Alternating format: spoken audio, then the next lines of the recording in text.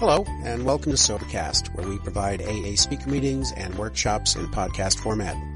We're an ad-free podcast, and if you enjoy listening, please help us be self-supporting by visiting Sobercast.com, look for the donate link, and drop $1 or $2 into our virtual basket. We hope you enjoyed the podcast. Have a great day. Hi, I'm Artis, and I'm an alcoholic. Hi, everybody. I'm also a grateful member of Al-Anon, and I just celebrated my Al-Anon birthday yesterday. I have 18 years.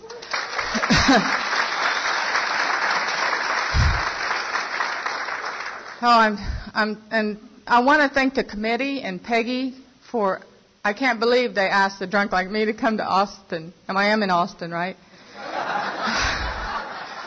And I want to thank the committee for, I have a beautiful room. I got a beautiful basket. Did the other speakers get baskets?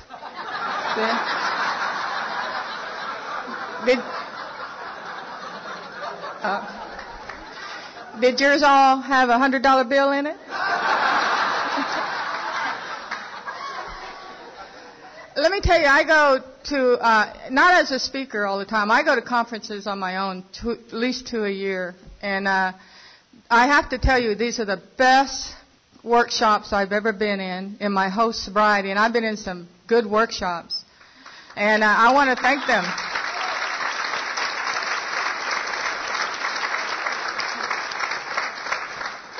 And you'll know they're good if you're teachable. And it's just a good conference, and I like the small ones. And it just amazed me how comfortable I am here. And so I'm going to, no, I better. We're so impulsive about everything we do. I'm going to move here. I like it. But I'm real nervous. I'm sweating, and I know it looks easy to speak, and you can ask Don. It is not. It is we have internal struggles, and to get up here and to let go and let God. So there are a few things I like to share before I start my story, and it's only, you can go to sleep. This is for me. But for the newcomer who's here tonight, first of all, I want to personally welcome you to Alcoholics Anonymous. And not to embarrass you, but to let us know who you are. Could you stand up if you have under 6 months of sobriety?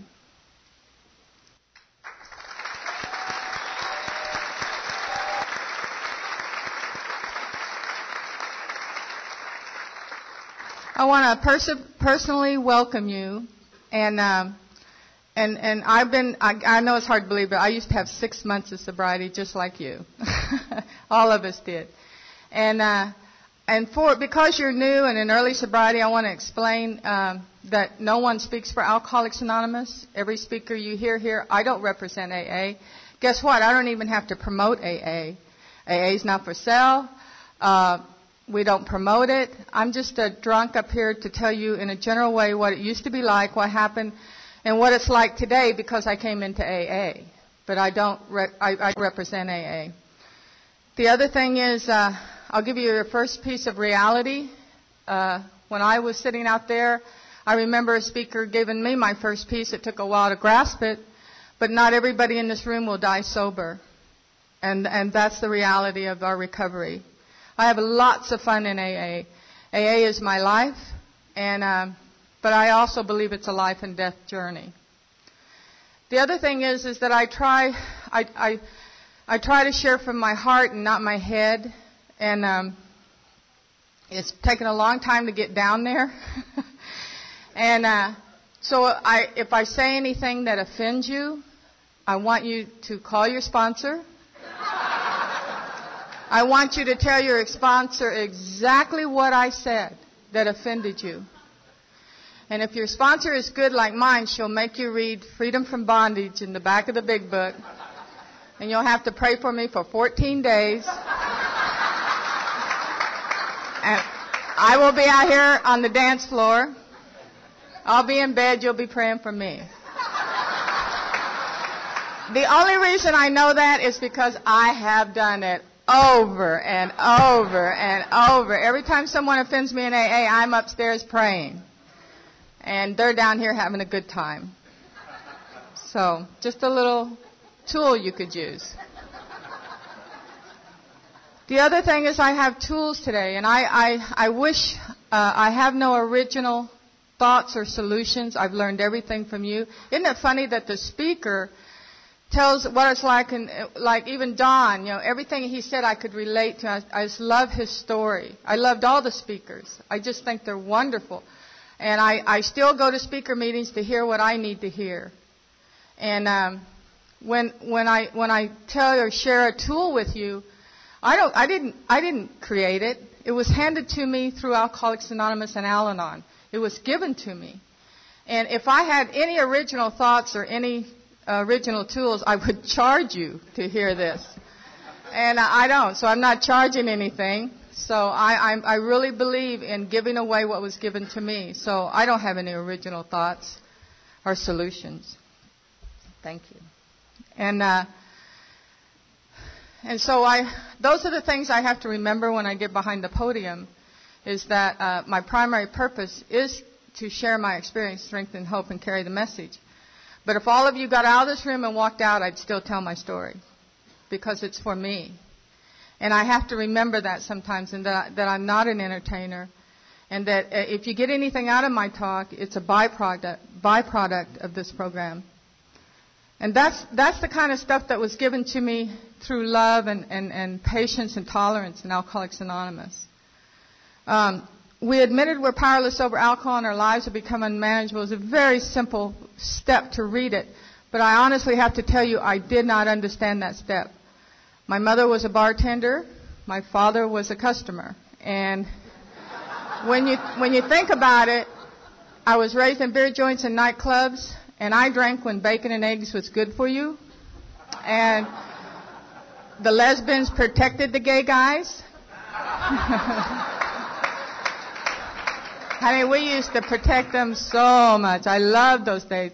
They'd come running in the bars screaming, straight men are after us, and we'd go out there with ball bats, and it was just the wildest life I ever had.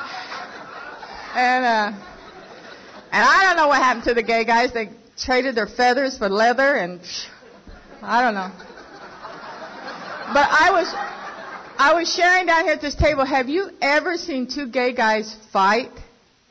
It is the most hilarious thing I've ever seen. I still laugh when I see two gay guys fight. They don't know how to fight worth shit, and you can. And I was one of those lesbians that tried to teach them. And it just never worked. So God love him. I'm still hanging out with the gay guys. But that was where I came from, where those things were part of before AIDS, and that was my drinking life. My mother ran a ball scratching redneck country bar, and in Tulsa, Oklahoma, and I would be there during the day, and then at night when they got all drunk and didn't notice me, I left and went to the gay world was underground then, and you had to have a nickname to get in. Nobody used their real name. Mine was Gil. Oh, from a fish.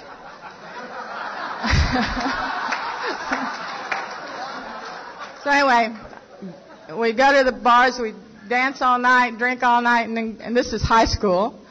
And and then I go to school, and that was my life till I came to you. I honestly never met a sober person till I came to AA. I think sober people were weird.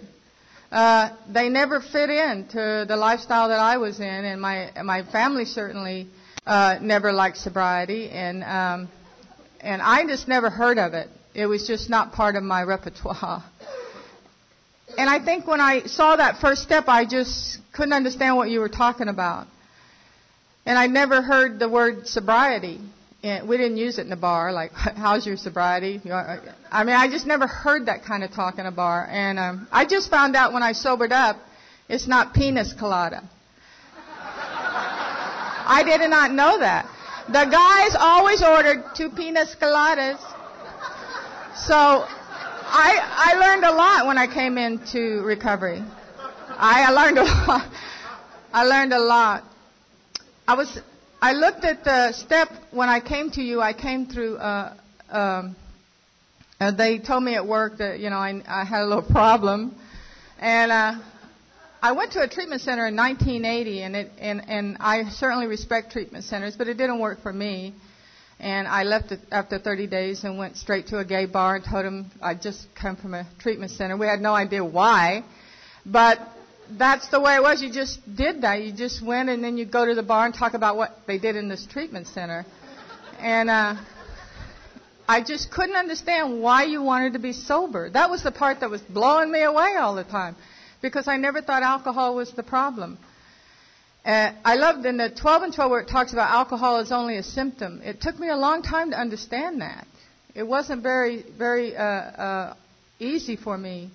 I would take my vacations and go to mental institutions.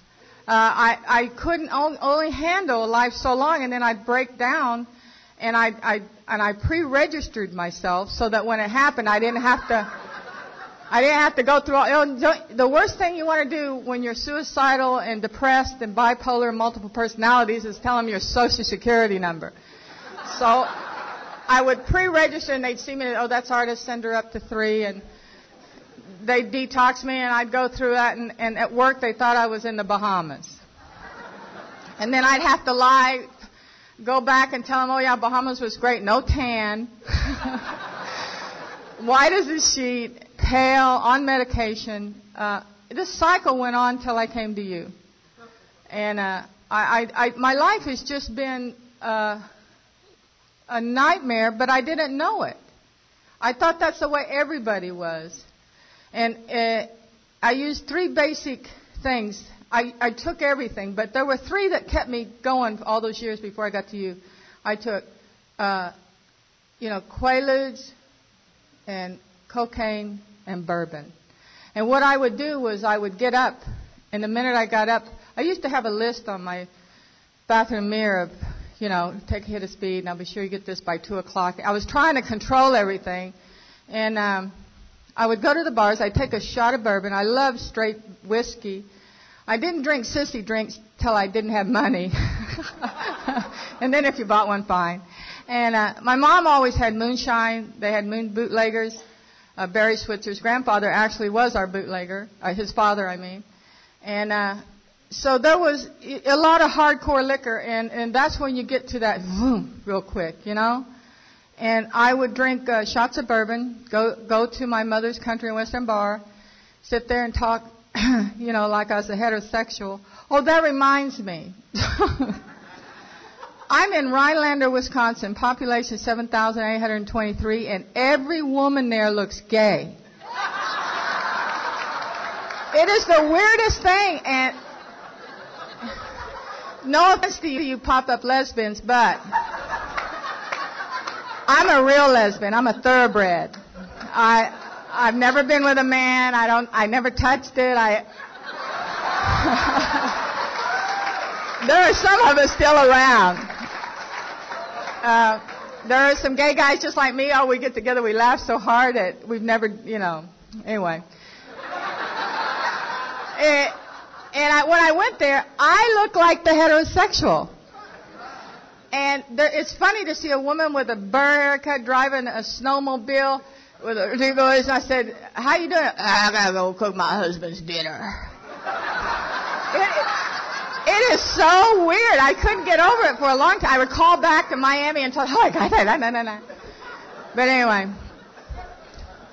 I'm at the bar, at the heterosexual bar, the cowboy bar. I've been playing pool since I was 4. I have 7 brothers, Tommy, Ronnie, Warner, Gary, John, Wayne, and David.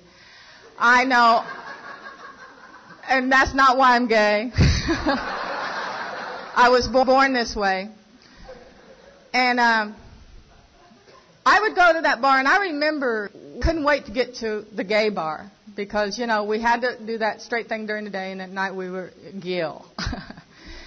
And I'd go to the bar, and we just dance and have a good time. And I learned that when I came to that all the things that Don was talking about, and Tom and all the speakers carry too. Everything said I've had a part of. And I would be in the bars, and I'd go to the gay bars, and it was a whole different world to me. It's where I belonged. And it was camaraderie then. We didn't have men's bars and girls' bars. We had a bar. And we didn't have homosexual lesbians. We had queers. And we had codes, and we had little rings, and it was like a secret club. And we were that way for a long time. And when I came to you, I didn't come to you through thinking about a drink. I came to you because I passed over an invisible line. Alcohol and drugs was my personality. I had a synthetic personality. It was based on a lot of stuff, and I was dynamite. That song, When She Walked Through the Door, boom, boom. That was me. But I had to have all my chemicals in a row to look and feel like that. And God knows I was ugly as mud, but it didn't feel that way. And that's all that mattered, is I didn't feel. And I went in and I would go to the bars, and when I hit the bar that got me to you, I was in a mental institution, and the drug, I couldn't go in feeling doom. I couldn't go in feeling, I didn't know what was wrong with me. I kept thinking, like the book said, I thought maybe they were watering down things and I wasn't getting it anymore. And this went on for years, in and out of institutions, trying to go back to the bars and feel that high that we get, and it just wasn't there. And it seemed like my life just went into the most deepest, darkest place I've ever been. And I hit this bottom. And I was and I had been in AA from 1980 to 1983. My sobriety date for y'all Texans is August 5th, 1983. And from 1980 to 1983, I was in and out of AA. But I didn't understand what you were doing getting sober. I couldn't hear anything. This is what you sound like to a newcomer. It's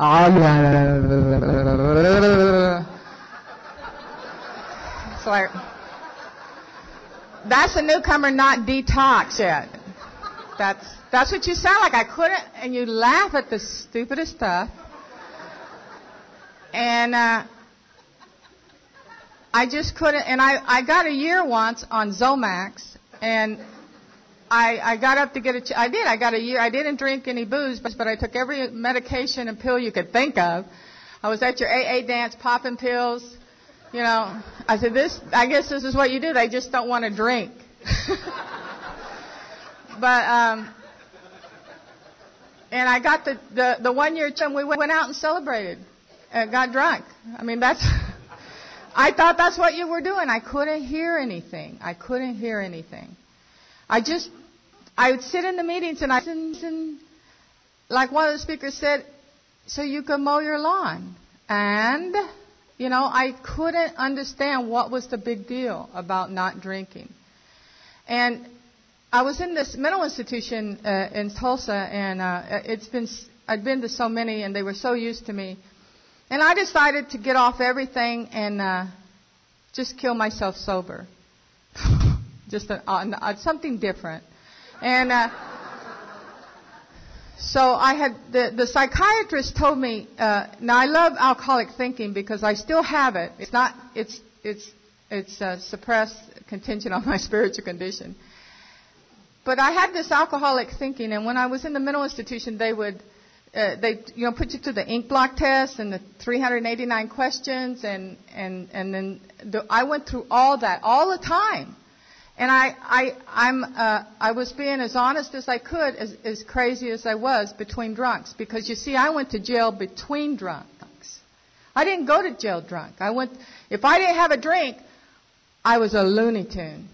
And they arrested me between drunks, and they could never put public nuisance. Well, I would rather be a drunk than a public nuisance. But that's why I would go to bars if I didn't have a drink. My friends would say, "Give her a drink," and the guys would just make sure I was sedated all the time. And I just loved them because they always made sure I had booze and pills because they couldn't deal with me in between. And I was in this mental institution, and the psychiatrist, they had the ink block test, and they would tell me, "Okay, what do you see?" And I said, "Ink blocks." And they would say, no, come on, work, feel it, go deep.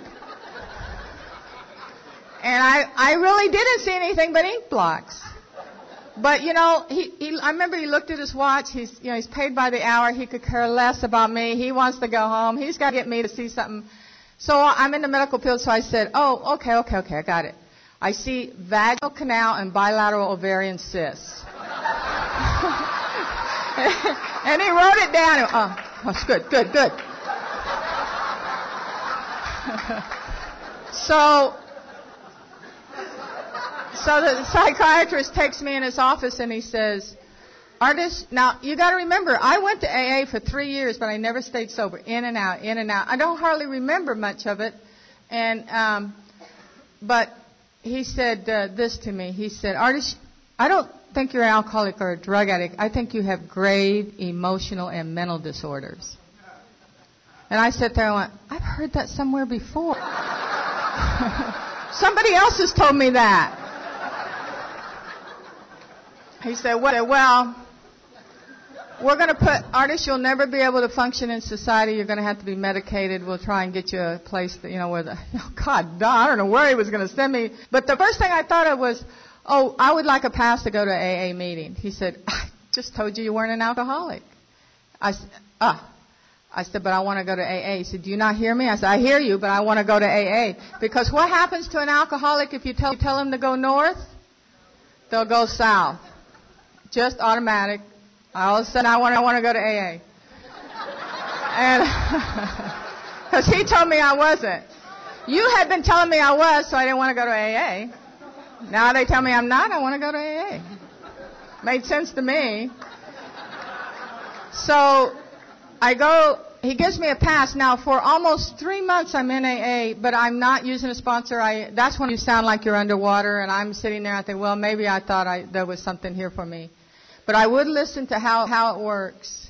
I would listen to it very carefully, and it all sounded garbage except those two with grave emotional and mental disorders. They too can recover if they have the capacity to be honest. Had no idea what it meant, but for some reason that was the only thing I could hear. And I gave up because I thought, well, now there were no gay meetings in Tulsa at the time. There were gay people sober, but they were meeting. They were a little elite. The gay community didn't even care for me by then. So they were meeting at a house or something. I remember them saying, you can come, but we don't want you screaming, getting up, touch the furniture, don't go in the kitchen. And I just said, no, thank you. And I didn't even know it was a meeting. I thought it was a bunch of gays getting together. But there weren't any gay people and in the meetings. And I just for a while thought it must be for heterosexual suburban, I didn't think it was, people like me weren't going to get sober in Tulsa, Oklahoma. So I went to my office and I went to maintenance and I got a rope. I was going to hang myself into my office. It's a cowboy thing, I think. And I went, and I remember they gave me a phone list when I first came in, and I never used it, but for some reason I wanted to call and tell somebody I was dead so that the body wouldn't rot away. And that's how my mind was. I was beyond common sense. And I started dialing, and this is before cell phones and voice messages and recorders. This was when they answered the phone. And no one was home, disconnected, busy. I about gave up, and this woman answers, and I said, hello, you... And I still can't hardly go through this part without remembering that I was at the turning point. The theme of I was there. I know what the turning point is. And I said, you probably don't remember me, but I'm Artis, and I was going to meetings, and it doesn't work, and I'm just going to kill myself. My life, I can't sleep, I can't stay awake, I can't eat, my mind can't stop. I see things that aren't there. I said, I'm just tired. I don't want any pity. I just want to kill myself. I just want somebody to know so they come and get the body. And she said, I'm going to put you on hold.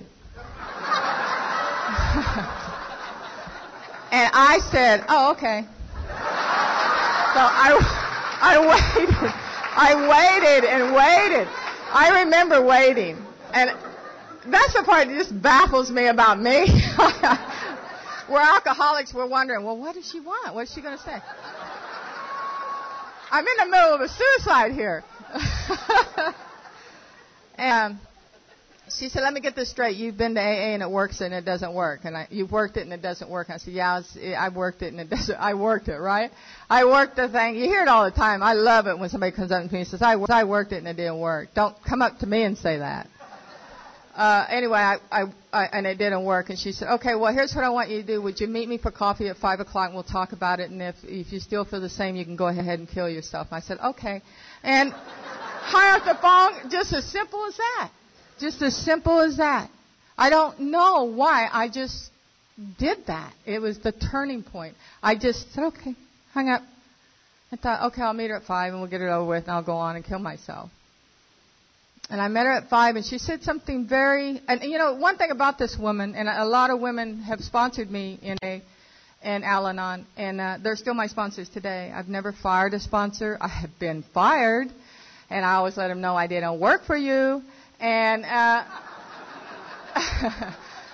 but we were sitting there and she said, now let me get this straight. You worked AA and it doesn't work for you. And I went, yes.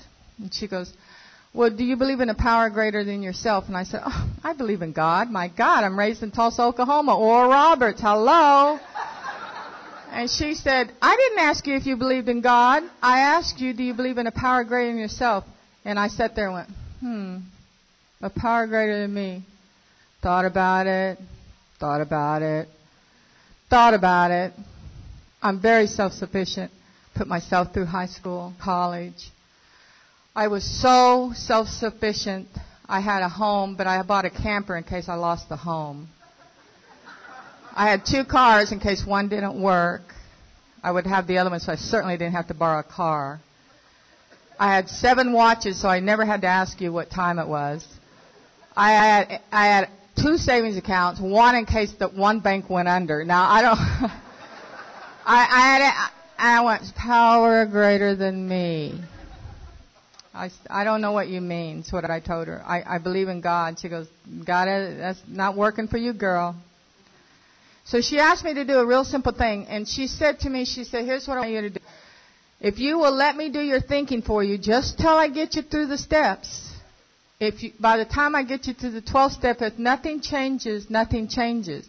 But you can go ahead and kill yourself. But you have to do what I tell you to do. And I said, let me get this straight. You want me to go do whatever you tell me to do, and then when it doesn't work, and I never believed it would work, then I can go ahead and kill myself? She said, yes. And I said, in a meeting? She said, yes. So I said, it's a deal. I said, you got a deal. Now, the insane thing about alcoholic thinking is that I'm going to prove her wrong so that I can kill myself in a meeting. That's how I thought inside. I didn't think, oh, I hope this works. Oh, my God. I'll show her it won't work.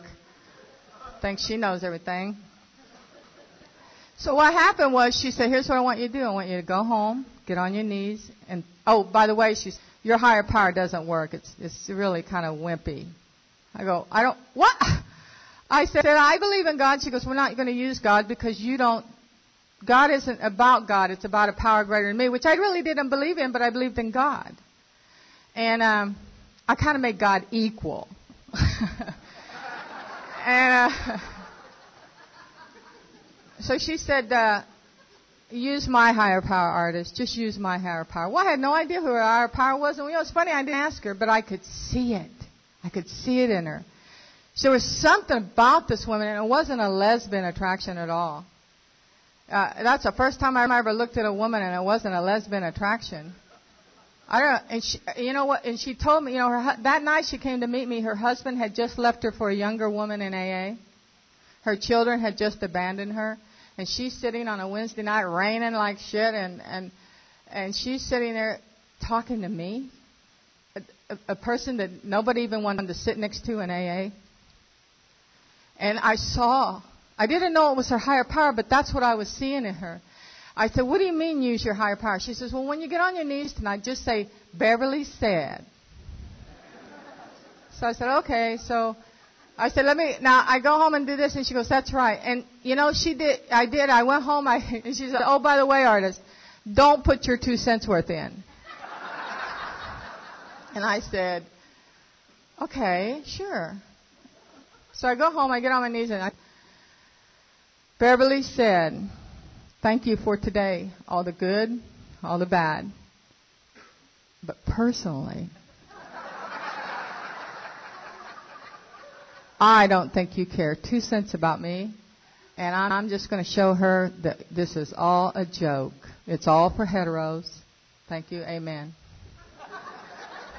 That's how I said it, something like that. I paraphrase it because you can't remember everything.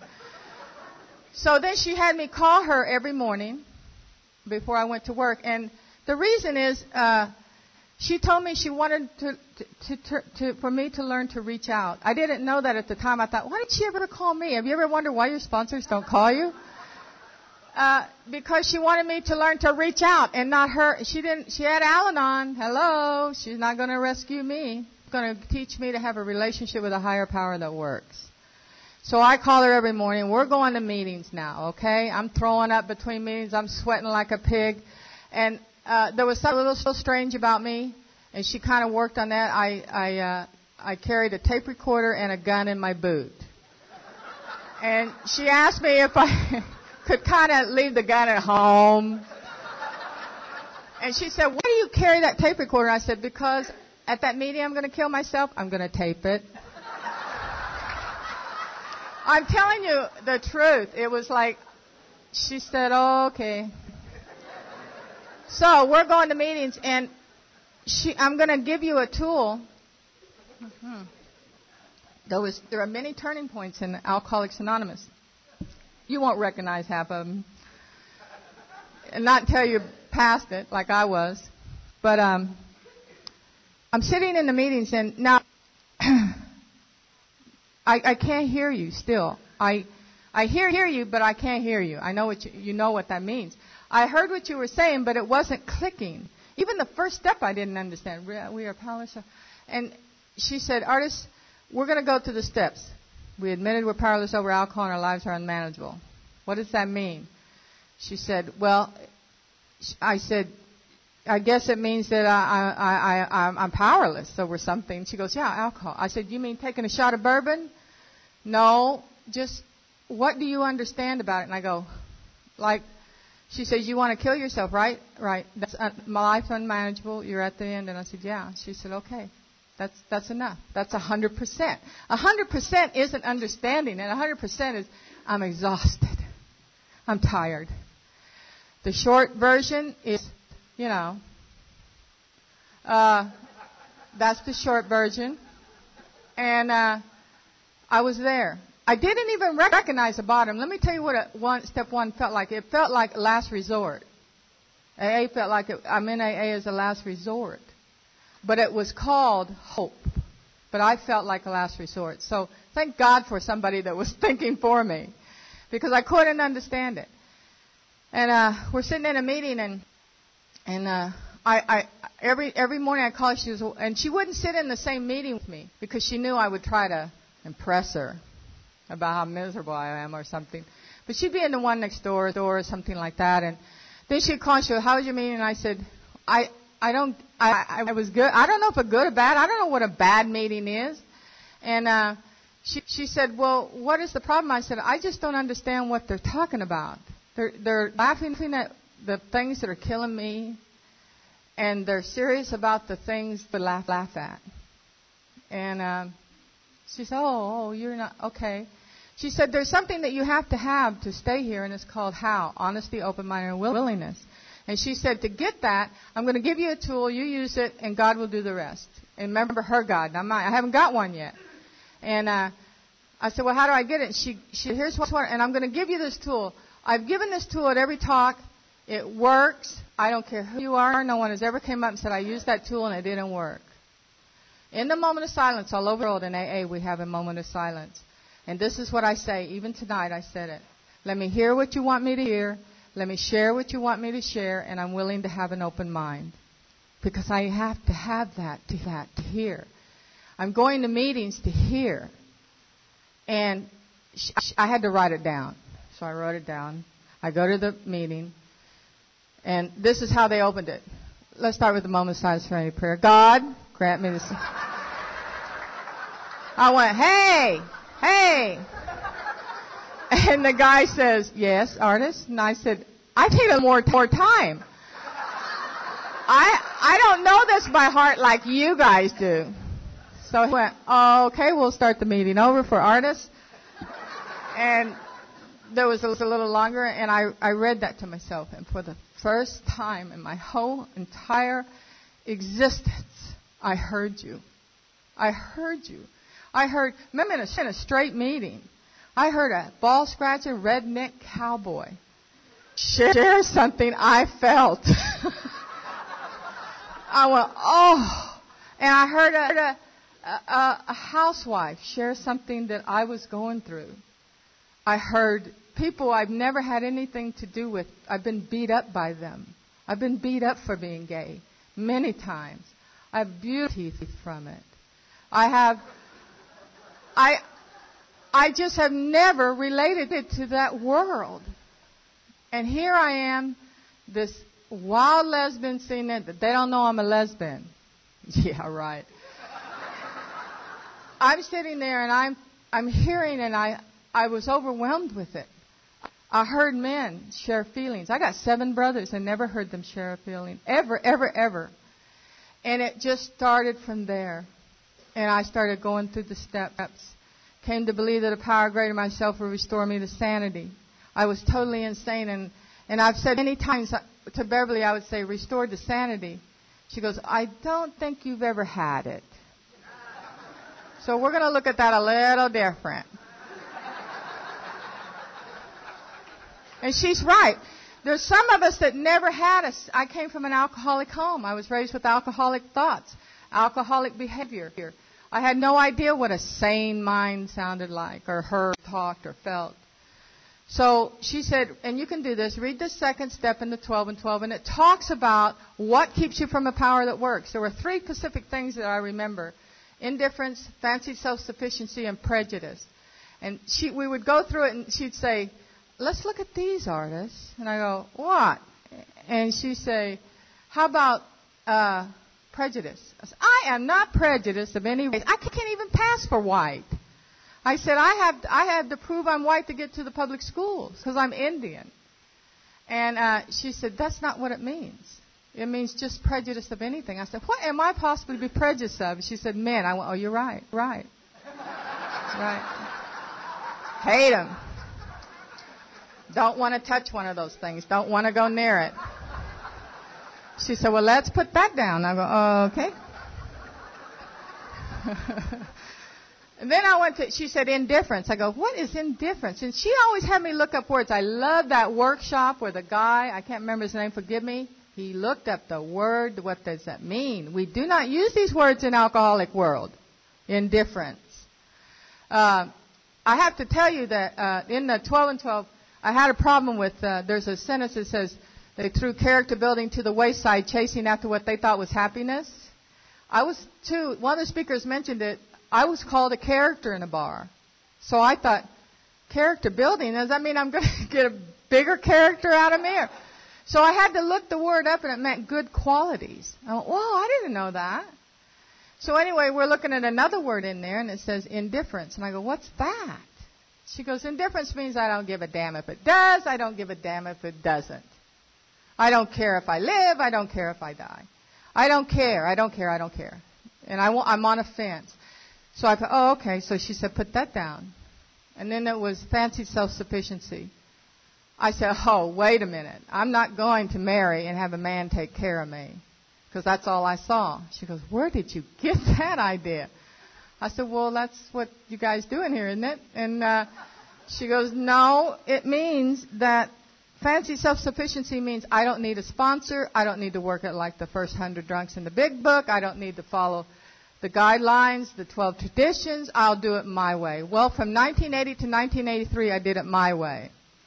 And one of the things that it says, if you listen carefully to how it works, it says, rarely have we seen a person fail who has thoroughly followed our path. Whose path? My therapist? No. My lover? No. Our path, the alcoholic that's walked this path through the steps and through the 12 traditions. And so I said, oh. She said, self-sufficiency is fine, but fancy, thinking you can do it alone. So I wrote that down. We go on to the third step.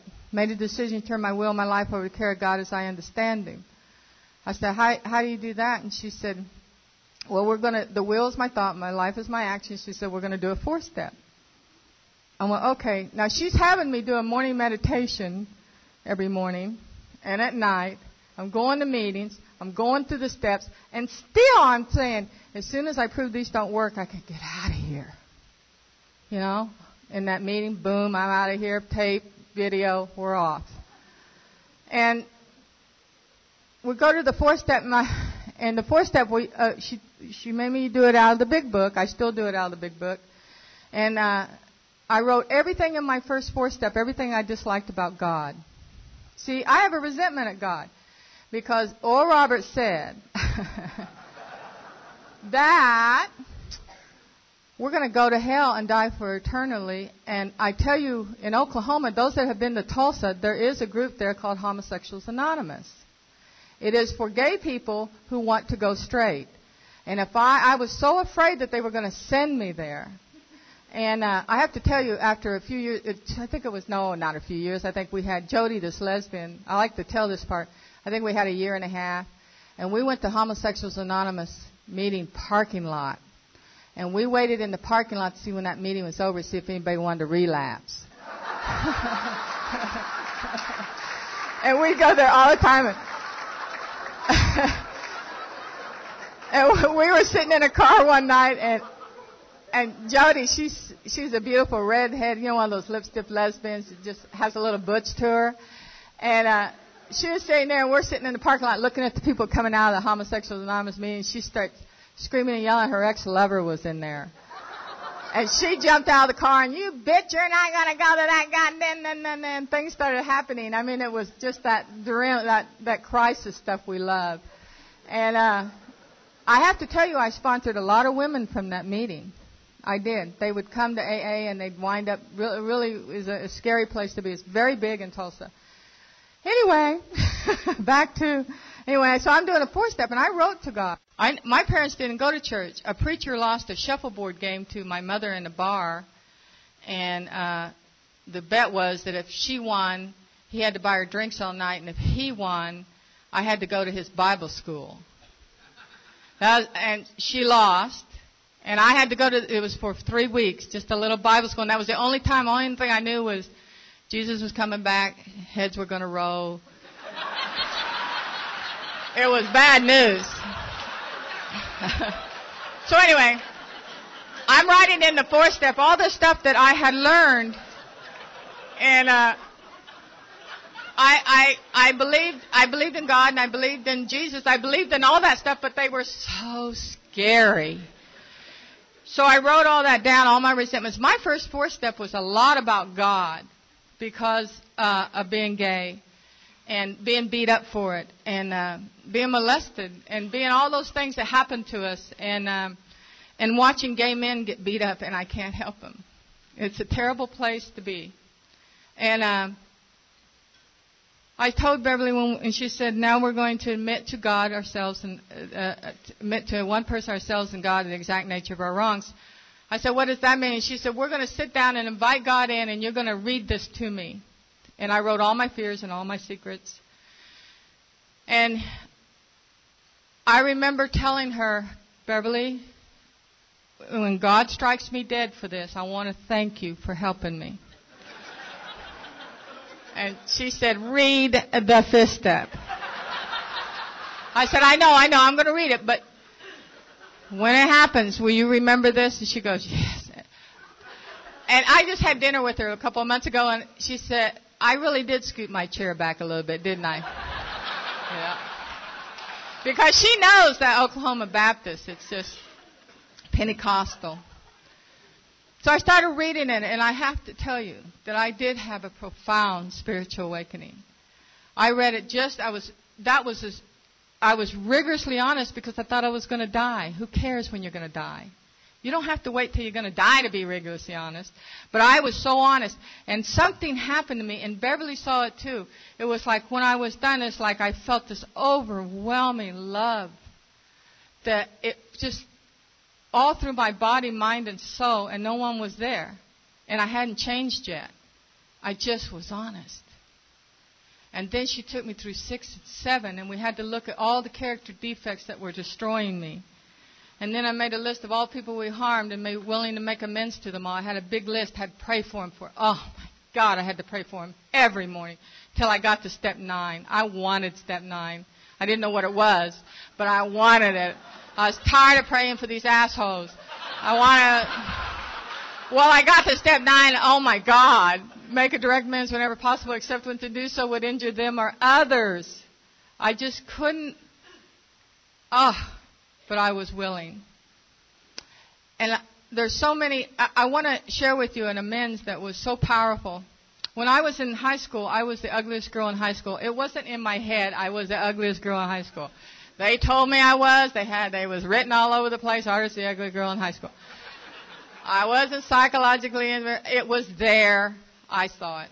The first time I ever prayed to God was in high school. I said, God, can't you send an uglier girl to this school? And I swear to God, true story. And he did.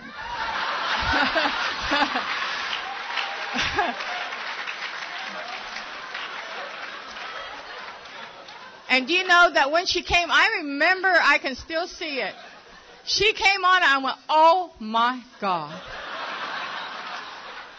The part of me that had been persecuted for all those years in high school, I did something that just disgusted me, even when I was doing it. I started doing to her what they had done to me. I started belittling her and making fun of her and writing her name in the bathroom mirror. She was the ugliest girl. And all those years, it bothered me. All those years, and it took four steps to reach that. 4 times completely through the steps before I ever got to that part of me. And I was on the 9th step, and I said, what do I do? She says, you just need to be willing to make amends to her if you see her. I said, good God, I haven't seen her in 25 years. And she goes, well...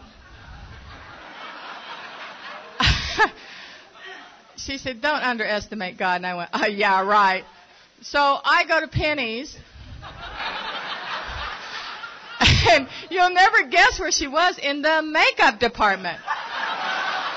And she hadn't changed a bit. And I just stood there, and I was overwhelmed. And I went up to her, made a direct amends. I knew because Beverly and I had talked about what I would do. We went through the 9th step together. And I went up to her and I said, hi, I'm Artis. We went to high school together. And she goes, yeah, I remember you. I said, and I made my direct amends. And I said, I want to tell you how sorry. And I asked you to forgive me for what I did to you, making fun of you. And she goes, that's all right. I could take it. I never saw myself as ugly like you did. And I went, woo, well. She said, my parents told me I was beautiful. And I believe it. And she goes, I could handle it and you couldn't. And she said, I forgive you. And I said, thank you. And I walked away and I didn't know what to say. There's a part of you who wants to go, well, wait a minute.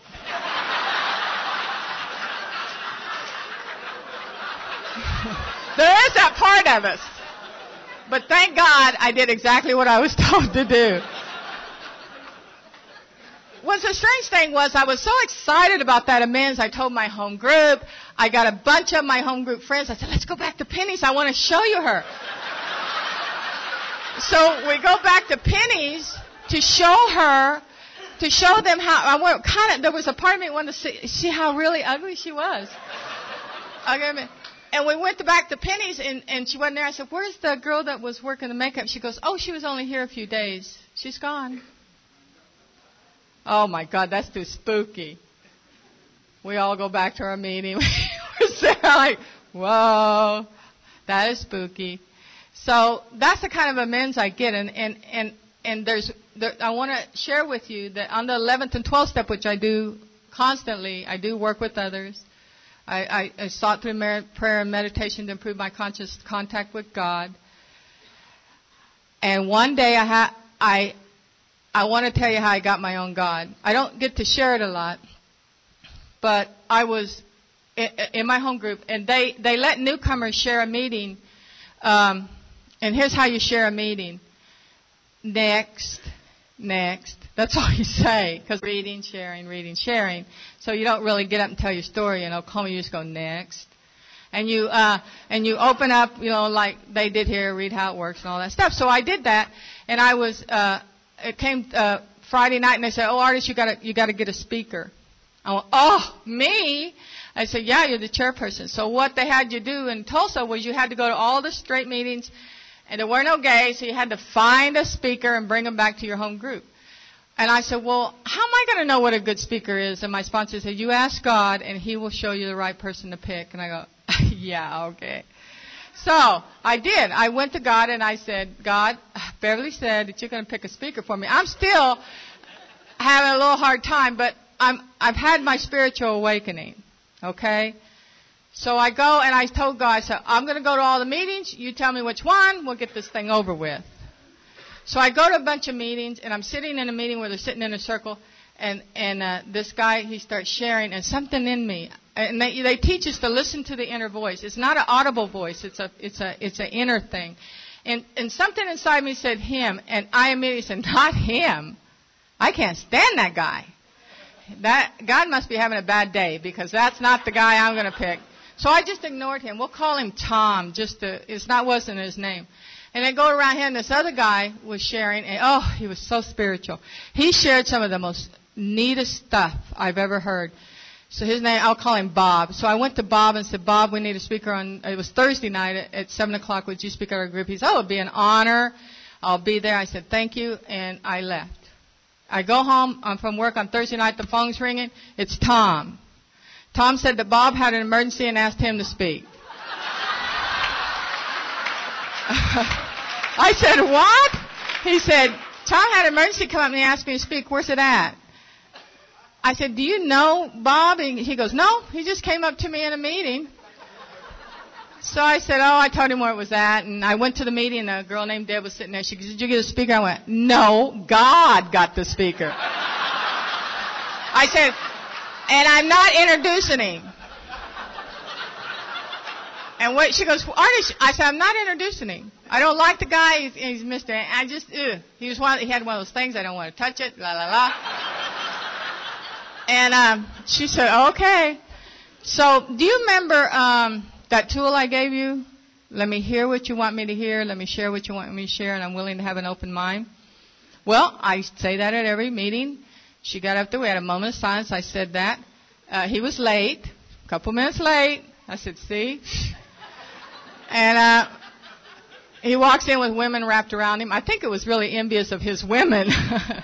But he came in, and Deb introduced him, and he spoke. And before he spoke, we had the moment of silence, and I listened, and he gave a talk that was overwhelming to me.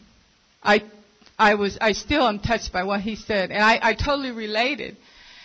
And I was just awed. And all of a sudden, I realized that I felt like God was with me going, "Hello, do you not understand that I know what's best for you?" It was like somebody was sitting next to me laughing with a joy of being joyful about it and funny. And Deb leaned over and said, "Don't miss the message because of the messenger." And I said, "You're right. I almost missed the message because of the messenger." So if you're ever in a meeting and you can't stand the messenger, say that prayer and you'll hear the message. And I said, "Do I owe him an amend?" She goes, "No, you didn't say anything to him."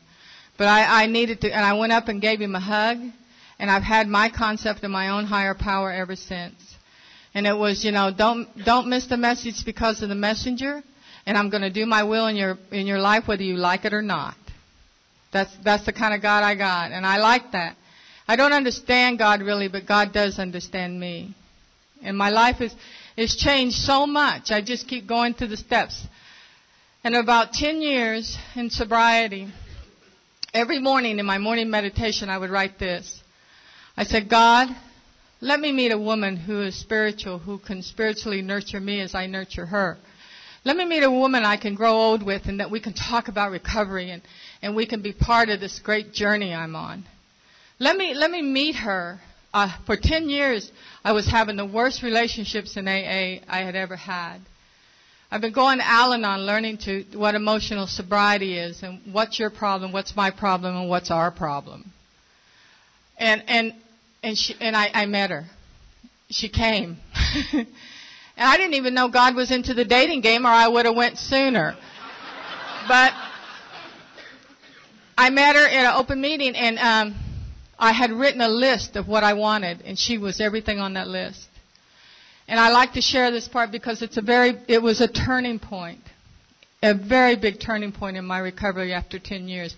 You know, we have bottoms in sobriety. I don't want to scare anybody, but we have real bottoms in sobriety. That's why long-timers, you're not seeing a lot of us, because we're not talking about how we're handling the long-term sobriety bottoms. And I hit this bottom. No, I had this woman, and my prayers had been answered. And I had been dating other women, but it wasn't working. And each time I was in a relationship in AA and it ended, my sponsor would have me take it through the steps and look at my part so I don't carry the baggage into the next relationship. She used to say, Artis, you came with a U-Haul of baggage. I only want you to take a fanny bag into your next relationship. A fanny bag.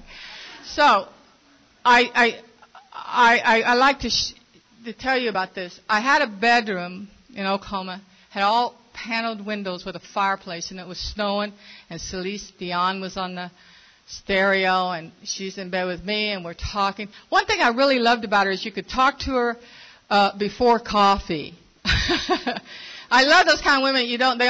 I've always had those women, don't talk to me, I'm having my coffee. That's fine if you're that type, but you'll never be in my bedroom. And I'm a type that wakes up happy. And the thing about her was that she was a hospice nurse. And a hospice nurse helps people die. And she was beautiful at it, because I'm in the medical field and I'd have a beeper on, she'd have a beeper on. And one day I got stuck with her and I had to go with her to help this man die. And I watched her, and what a gift she had. I'm helping him to live, she's helping him to die. Well, we're made in heaven. And we're laying in bed, and I'm telling her, I never told her that I bought this list. And I said, I made this list. And I said, you're everything on it. Everything that's on that list you have. I said, and the thought of just growing older with you just touches me so deeply. And she put her hand on this cheek, and she said, Artis, that is so beautiful, but I don't want to grow old with you. And my heart shattered. It was like the lights went on or something. It was like the fire went out, the snow stopped. I don't know what happened. It's like the whole world stopped when she said that. And I said, what do you mean? She goes, well, I have a list. And you're not on it. You're not completing it. And I asked her what it was about me that she didn't want to grow old with me. And it was, I won't put her before my recovery. She wasn't a drunk. She didn't like it when I went on 12-step calls. She even laid nude in front of the fireplace one time playing the flute, which she played very well. And I was going to go meet a new sponsoree. I'll never forget, I was going to the door, and she goes, Artis? And I went, yeah, oh. She said, why don't you stay home? And I go, I got to meet a new person, but I'll be right back.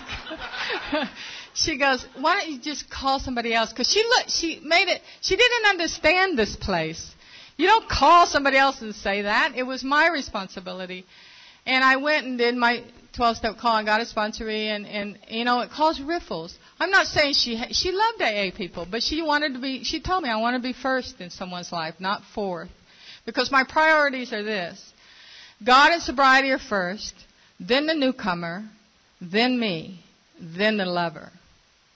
And it took me a long time to get that priority list, and I like it. You don't have to use it. I'm using it, and it works fine for me. And when the breakup happened, I I was very, what are you going to date when you've already gotten what you've always wanted? What do you do with your life after that? And I have to tell you, she dated another woman in AA with 12 years. And that woman put her first, and that woman relapsed. And I've talked to her a couple of times since then, you know, and it's about priorities for me. I'm not going to give up my meetings for anyone, nor am I going to give up my sponsorship or any of that. I know the difference now. I used to, and if you do that, that's fine. If AA is to build you up so you can go back out in society and be a part of that, that's fine. Society doesn't have anything I want. I've been out there. They don't even know this language. They don't even know what the principles mean. And when that happened, about 2 months later, my brother died of alcoholism. I had to watch him die from it. And sitting on the bed, and the medicine man was doing the dance over him. He was in a coma, an alcoholic coma. She had left me, and he's dying, and I'm looking. And we're all sitting around the bed. Everybody's drunk but me. And the medicine man's doing his spiritual dance around Ronnie, trying to get Ronnie out of the coma. Ronnie comes out of the coma. He doesn't ask for his wife, his kids.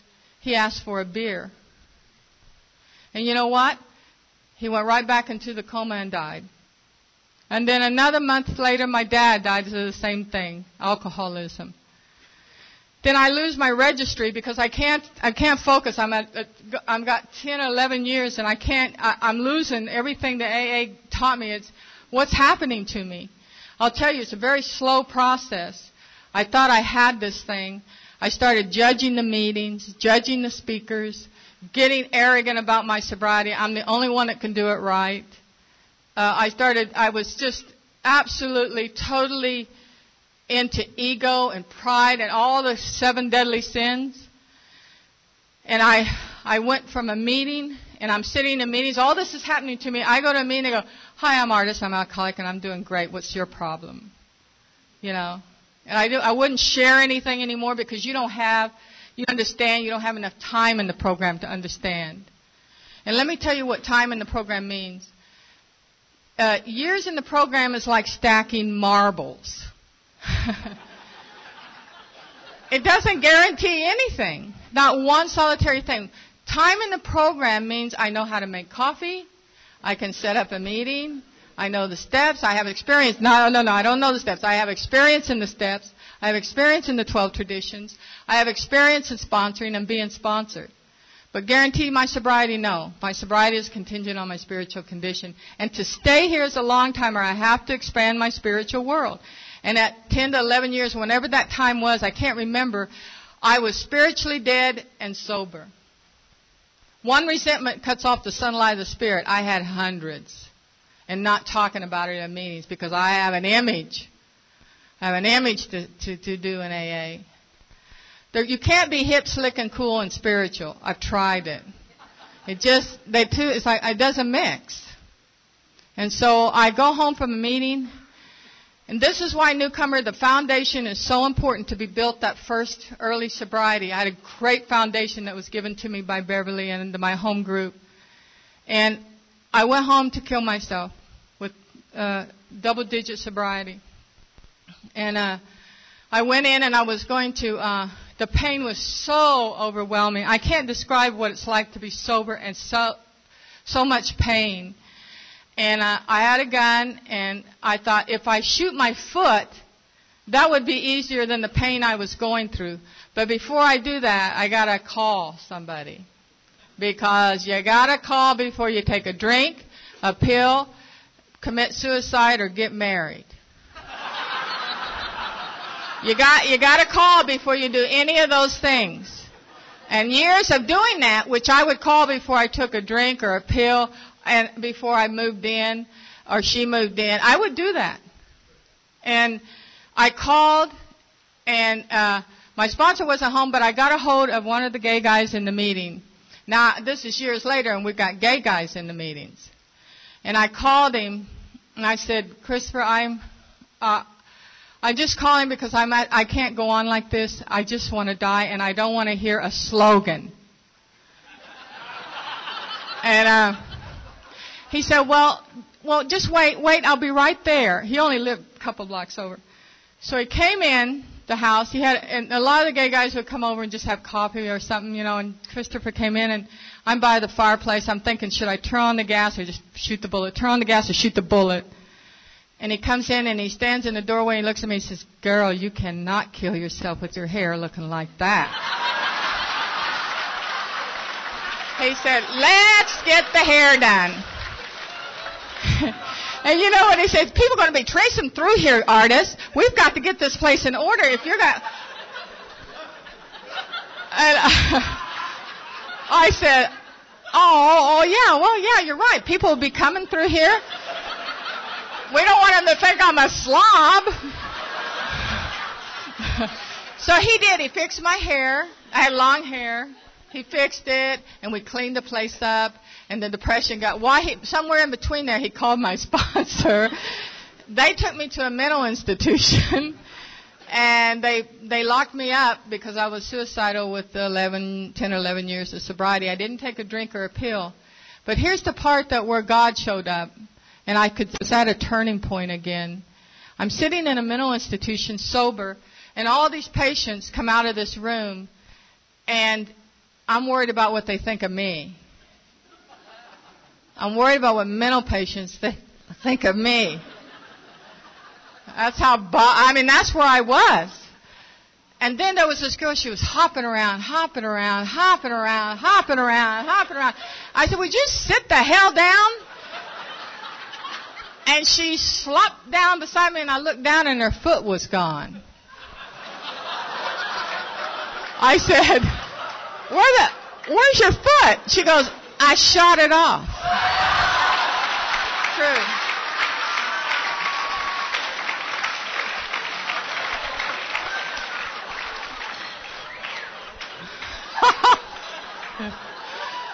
You don't think God has a sense of humor? My sponsor came to see me. I had to stay 3 days. They weren't going to let me out. How do you convince them I had an awakening? I'm okay now. You can't do that in the psychiatric field. They don't understand awakening. I said, look, I had an awakening. Let me out. And they go, no, we better keep you on observation. I go, I'm telling you, I know what. And I got out and I started my program completely over. I started it completely over. That's what's so great about Alcoholics Anonymous. You can start over. I started over. I got my sponsor. I started working. I got honest. I went through the steps again. And my life is just unbelievable. I am so grateful that I have what I have today. I'm in Austin, Texas, because I did step 3. It took me 10 years to grasp the real meaning of step 3. 10 years of thinking I'm working step 3, which I was, and it was okay. It was the best I could do. My life has changed. I've lost my career. I've been broke in AA, and God gave me my career back. I've had miracle after miracle, but there are turning points to them. They come just like a fork in a road, and I have to have the guidance to know which way to go. Don't take the drink. Don't take the pill. Don't kill yourself. Let her go. And reach out and see what happens. Because you can have all that if it doesn't work. If it doesn't work, you can have all that. And you know what? I worked this program to prove it wouldn't work, and it's been working for 19 years. And I kept trying to prove it wouldn't work. Thank God that Alcoholics Anonymous, my sobriety isn't contingent on what I think. It's on what I do. Oh, what a wonderful life I have. And that woman that left, she told me something that I would not understand. She said, Artis, whatever it is in me that you want, you already have it in yourself. I said, oh, you're just sending me towards the light. That's... And I didn't understand what she meant. And about 4 or 5 years ago, true as can be, I woke up, I was old, I was alone, and I was in love. God gave me that woman I wanted. He gave me me. I fell in love with me.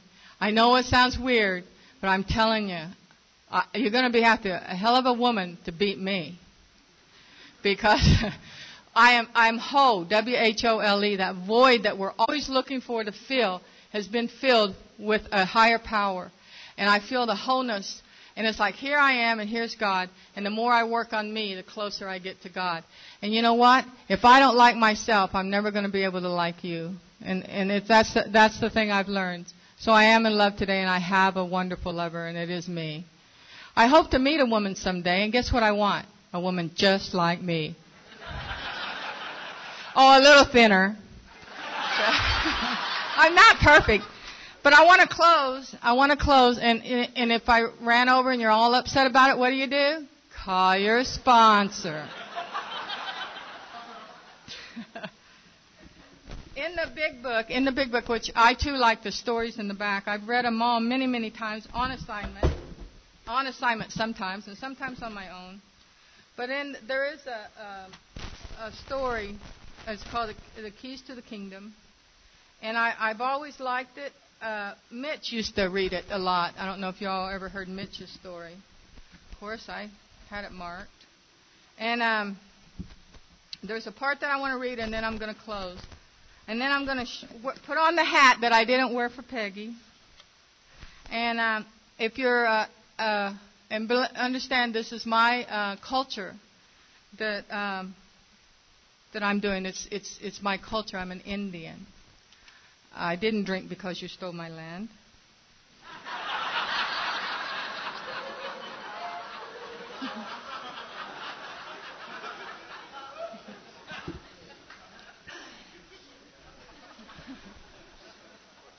Okay.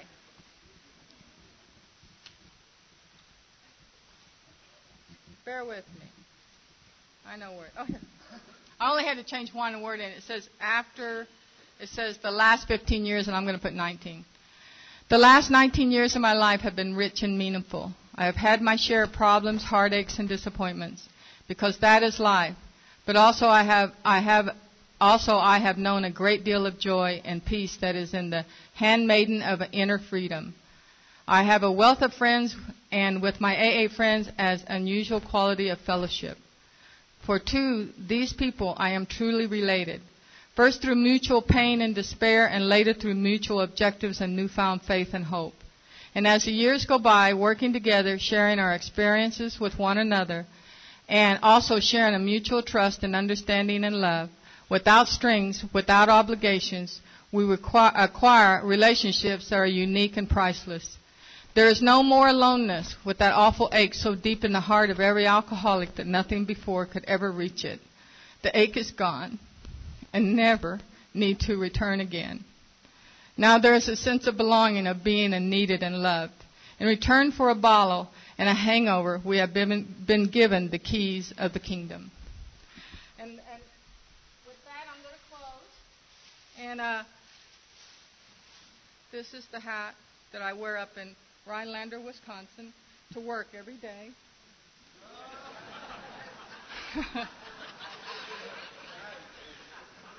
Is that not something?